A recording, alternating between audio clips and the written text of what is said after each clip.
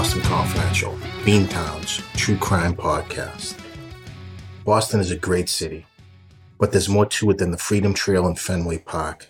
There's a startling underbelly to the city, and Boston Confidential will take you on a guided tour of the dark side of the Athens of America, Boston, Massachusetts. Hey everybody, welcome back to Boston Confidential. My name's Barry McGuire, and I'm your host. I'm a 20-year private investigator on the streets of Boston, and I help run a company called Impact Due Diligence Investigations. If you need anything in terms of investigative services, feel free to contact me at Impact. If I can't help you personally, I'll certainly direct you to the right person or agency. All right, guys, welcome back to Boston Confidential. We're going to get right to it today. This is part 2 of the Teresa Corley murder in Bellingham. At first, I wasn't going to do a second episode on this because I had covered most of what happened with Teresa Corley's sister, Jerry Hood. And if you haven't listened to that interview, I'd go back and listen to it, before you get to this one. I think in the show notes, in the description of that episode, I stated that I believe that a handful of people in Bellingham know the truth and just won't come forward with it. This murder happened in 1978, but as far as the handful of people in Bellingham who know what happened and won't come forward, I now believe it's more than that. I believe there is some type of police corruption or malfeasance, and I'm going to let you make your own decision after this episode. But time and time again, things have been brought to my attention that make it appear that this was an intentionally crappy investigation conducted from Jump Street, mostly by the Bellingham police. I don't know where the state police come in on this, but there is an aspect of that where the state police went into the Bellingham Police Department and seized all their evidence. But from what I can ascertain, that evidence had been not well preserved or tampered with before the state police took it back. So that's where we are. All right, let's just get going with a quick recap of this case. It was December 4th, 1978. Teresa Corley was 19 years old and she was working in a jute factory in Franklin, Massachusetts. It's the neighboring town to Bellingham. And Teresa Corley was going to a birthday party for a girlfriend, and a lot of people at the jute factory were going to go as well, and she had another circle of friends that were going to attend. So they go to a private residence after work, I'm assuming, and they kind of pregame it, as we call it now, and then they end up at a local bar called the Train Stop. And Teresa had been drinking. There's no disputing that fact, and the drinking age at that time, 1978, was the age of 18. I know it seems crazy now, but that was the fact back then. So they leave the private residence and end up at the train stop where the party continues. It's reported that Teresa's boyfriend was talking to an ex-girlfriend, and this kind of pissed Teresa off. She stormed out. She asked for a ride from one of her friends beforehand, but the girl wanted to stay at the party. Teresa put on her light coat and stormed out, angry and drunk, and she walked towards Franklin Center. And at a certain point, she was picked up by 3 men. It is believed she knew these men, at least from the area, and they may actually have been at the train stop. That is undetermined, at least in my investigation. So she's picked up and driven to an apartment complex called the Presidential Arms in Franklin, Massachusetts. It's the large complex. When she arrives there, it's reported that she gets nervous that she's the only girl. And at a certain point, Teresa Corley is raped. It's believed that she had been held down by 2 men and raped by one, at least one. Semen was later recovered from Teresa Corley's body, but that's a little bit ahead of the story. Teresa Corley somehow escapes. She puts on a wrong shoe. If you remember back in the 70s, there was these like wallaby type shoes. She ended up putting on one male shoe. I believe it was a left shoe, so she ended up with 2 left shoes on. She flees the apartment, and at some point, a Gorilla Farms driver, there's 2 drivers in this case, but one picks her up, and drops her at the gate of Gorelick Farms, the milk processing plant in Franklin. It's a large plant, very busy. I don't think he can take her in. He leaves her at the gate. A second driver coming out sees her there. He knows he's not supposed to pick her up per company regulations, but he has a daughter and a soft spot, and he asks her, what happened? She gets into the truck, and he says he would bring her to the Bellingham police station. He tells her she had been raped. So he drives her to the Bellingham police station. I'm sure she was disheveled, and this driver said she had a real bee in her bonnet, very angry. She had slurred her words, and I think she had a rough night here, so she may still have been intoxicated. He drops her off at the Bellingham police station, and I hate to say it, a short time later, she just disappears into the ether, and she's later found strangled on 495. It's unclear when the search for Teresa actually ramped up in terms of the police. This was a different age in policing. They wanted you to wait a certain time frame before you could ask for a search to be done. But Teresa's mother and siblings knew something was wrong. Teresa would never do this. So the police lost precious time in looking for Teresa Corley, and it would only get worse. So this incident at the train stop goes into the wee hours, right? It's December 4th. It turns at midnight, obviously, into December 5th.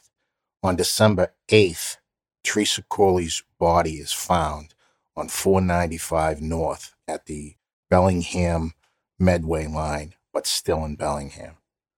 The body is found in one of the most curious ways I've ever seen in a criminal investigation. Somebody calls the Bellingham police non-emergency line, the business line, and says, "My name is John Burlington. I'm a businessman in Connecticut, and I stopped to take a leak on 495, and I saw a body." And he's not there now. He didn't stop and call the police. He said he continued back to Connecticut. That's strange, right? So you stop to take a leak on the side of the highway, see this body, and continue home. It's insane. So this call goes out. Cops are dispatched to the body on 495. And around this same time, or just a short time later, an individual by the name of Ronnie Moore, who is known to everybody in Bellingham, walks into the police station and says, "Is that Teresa Corley they found up on 495? The police had barely gotten there. They hadn't fully identified this body. How did Ronnie Moore know who that was?" Okay, so I believe this is the beginning of this investigation going off the rails. The dispatcher who took the call initially from this person identifying himself as John Burlington stated that sounded just like Ronnie Moore.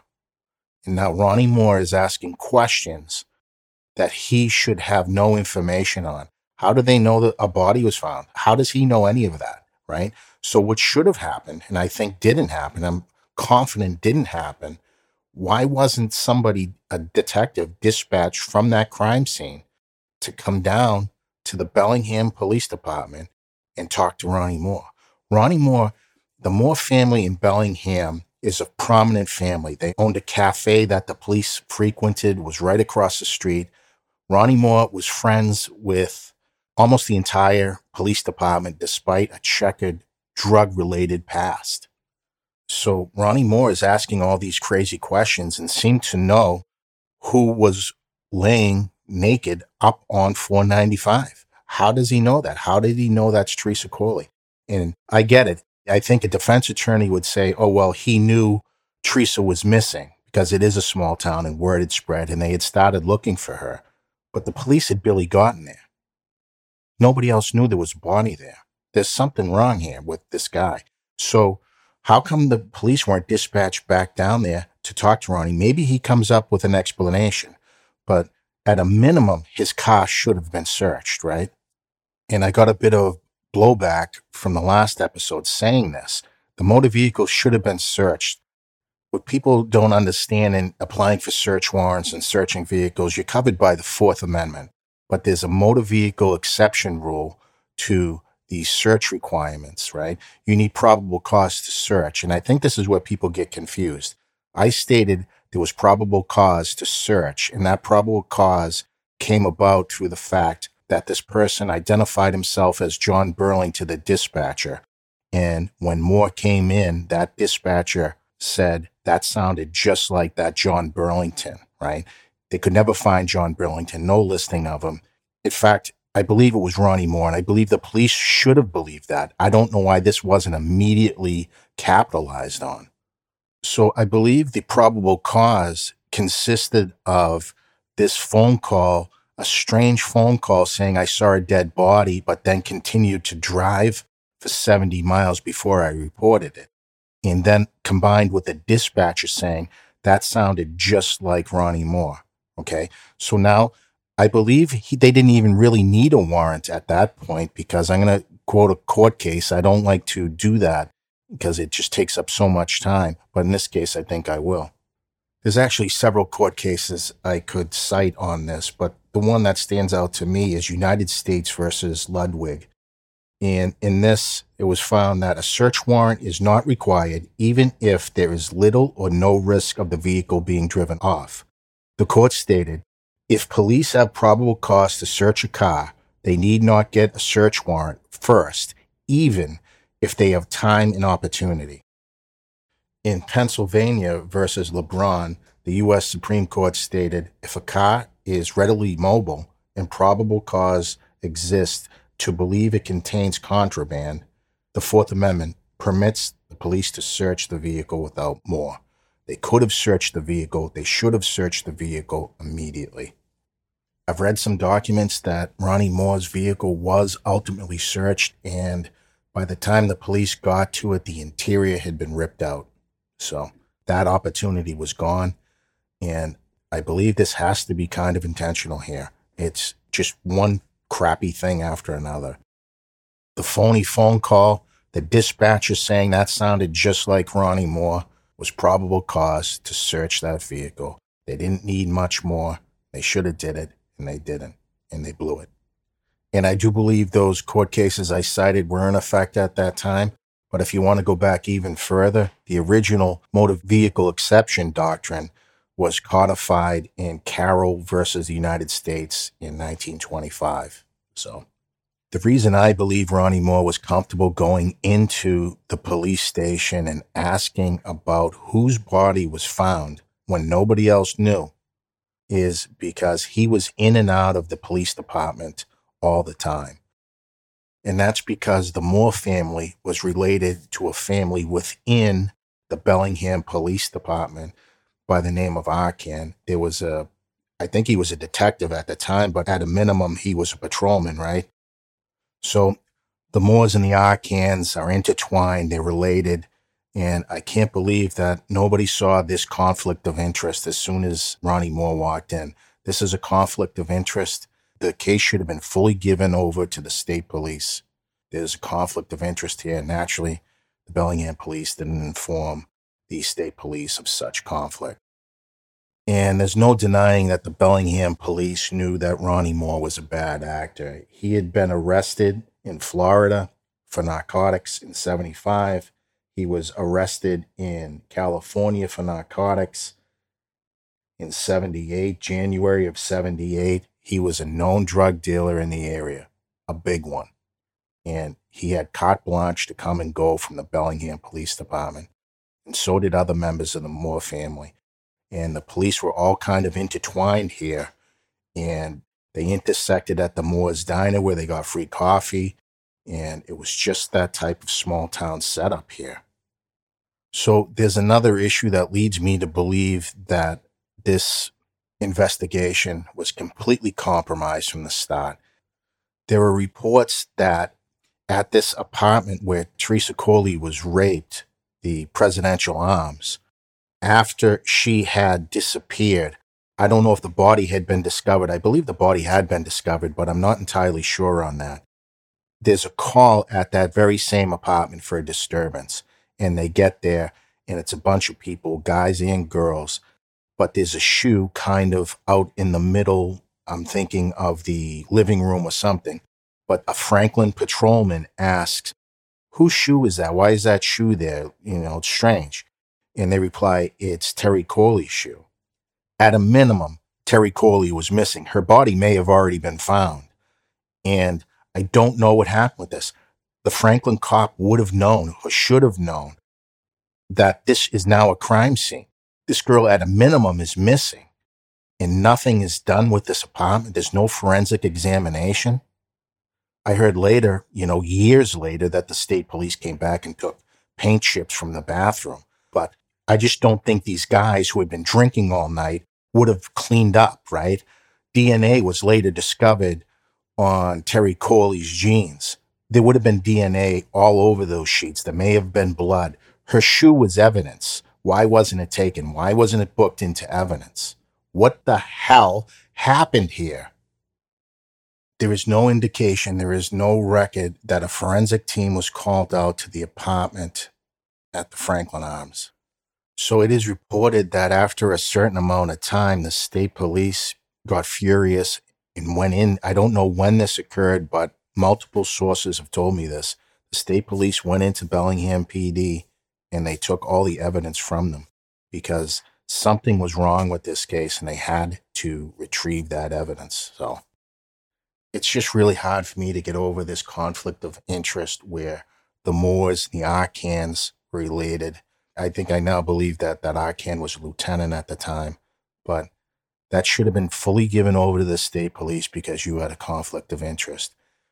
Ronnie Moore was comfortable walking into the police station to ask about a dead body that nobody else knew about because he knew he was going to walk out and he shouldn't have walked out. Something else I'd like to add at this time, Ronnie Moore was later arrested or at least hauled into the police station, and he said in front of people that he didn't do it, but he knew who did, but he didn't want to be a rat. I don't know if I believe that. And one of the reasons I don't believe that Ronnie Moore didn't physically do this is because he became a suspect some years later in 1985 in a murder that's still unsolved today in Milford, Massachusetts. And the victim's name was Maria Germano Evangelista. And it is reported that Ronnie Moore and another suspect that he hung around with, who was also into drugs, murdered Maria Germano Evangelista. That case also remains unsolved today, and that's from 1985. Another of the things I've changed my mind on in this case is they maintain that Teresa Corley didn't go into the police station after being dropped off by the Gorelick Farms truck driver. I don't know if that's true. I've heard several stories relating to the Bellingham Police Department's treatment of rape victims more recently than 1978, but I can imagine a girl coming into the police station in the early morning hours, disheveled, smelling of alcohol, and a little bit incoherent, and they send her home to sober up.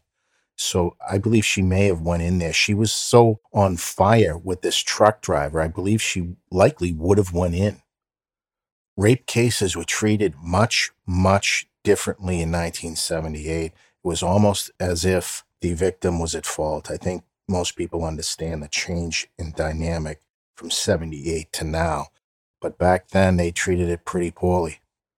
So there's a time frame in there where the truck driver dropped her off at the Bellingham police station, and she's last seen a short time later, and then boom, into the ether.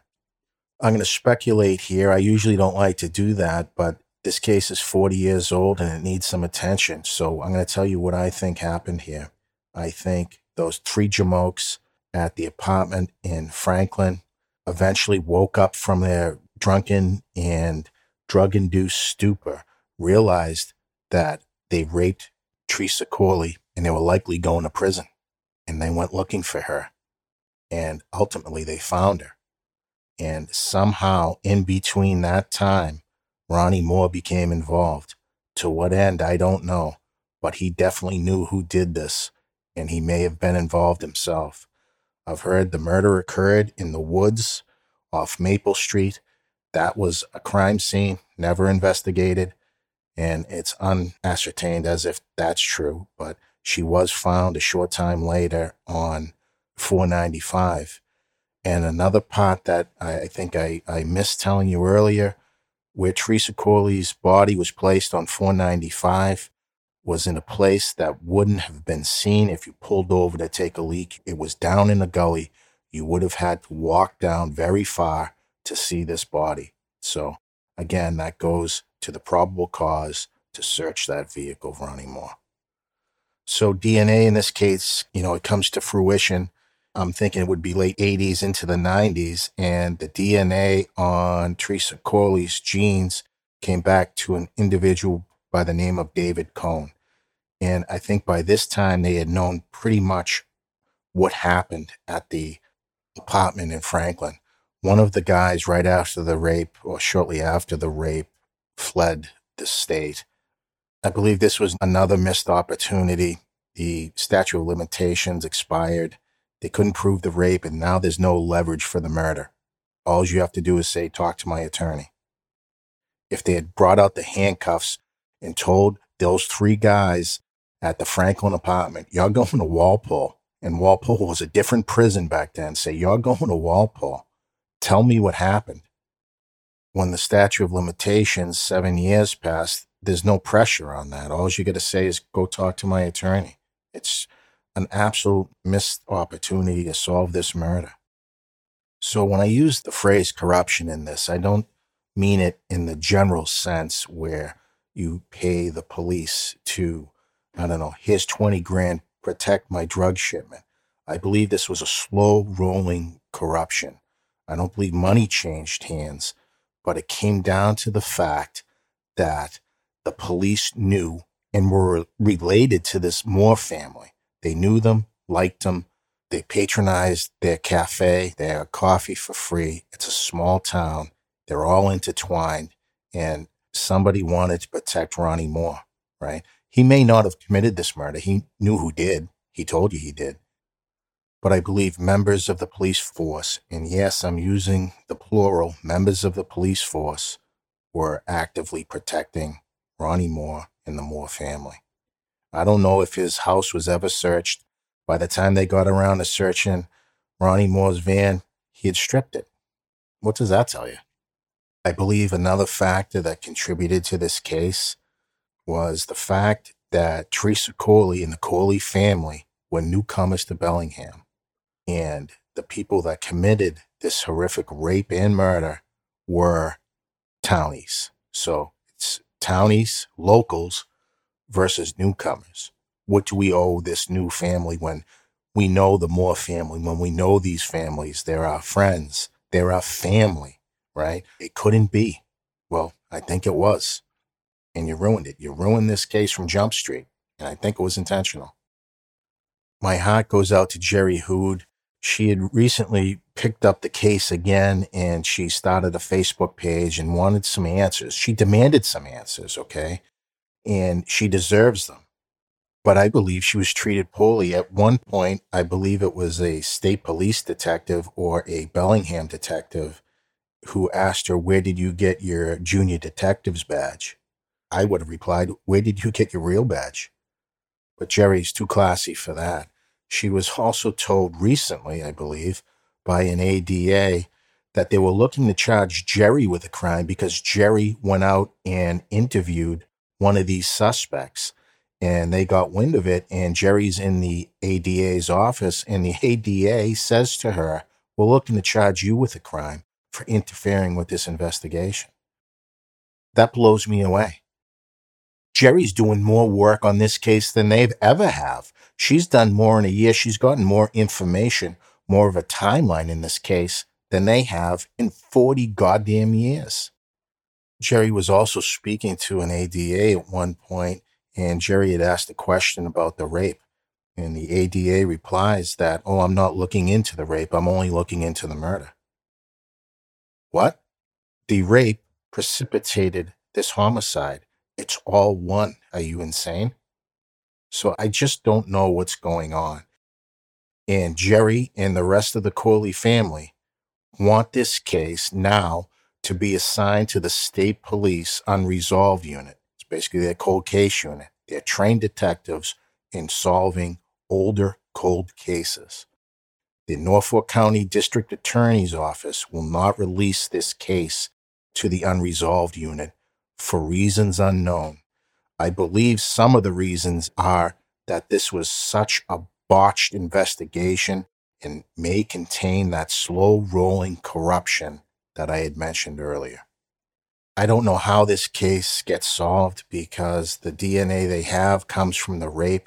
The statute of limitations has expired on that naturally, and all these guys have to do is say, lawyer, and that's it. So I'm hoping somebody has a conscience in this case. They haven't in 40 years. That's almost a lifetime. So Ronnie Moore died with a needle in his arm in Florida in the mid-2010s, I think, and he's gone. Everybody's dying. Man, these people just get no justice, and nobody really seems to be that amped up about it. Jerry asked these questions around town on her Facebook page, everywhere, and they kind of treat her like a pariah. I mean, it's just sad all around. But I've spoken with Jerry, I've become friendly with her, and she's not going to quit. So guys, now you know why I said this is one of the worst investigations I've ever come across, and I believe at least part of it was intentional. I don't believe the state police had a role in that nasty, slow-rolling corruption, but I believe Bellingham police did. Guys, there's much more to this story. Some of it I couldn't report, but it's all in the same ball of wax, if you will. Same things, same names. So there's more to it. This case sorely needs a book written about it, and somebody needs to write it. And I'm hopeful that one day the Corley family will get justice. But in the meantime, if you know anything about this case and it's not too late, call the Massachusetts State Police tip line at 781-830-4990. And there's also a Facebook page, Justice for Teresa Corley, Bellingham, Mass. 1978. Just punch that into the search function on Facebook and it'll come right up. I'll also link both of those in my show notes. And that's it for right now, guys. I'd love to come back when there's an arrest in this case. So I'm going to leave it there and we'll get on to the next one. Thanks, guys.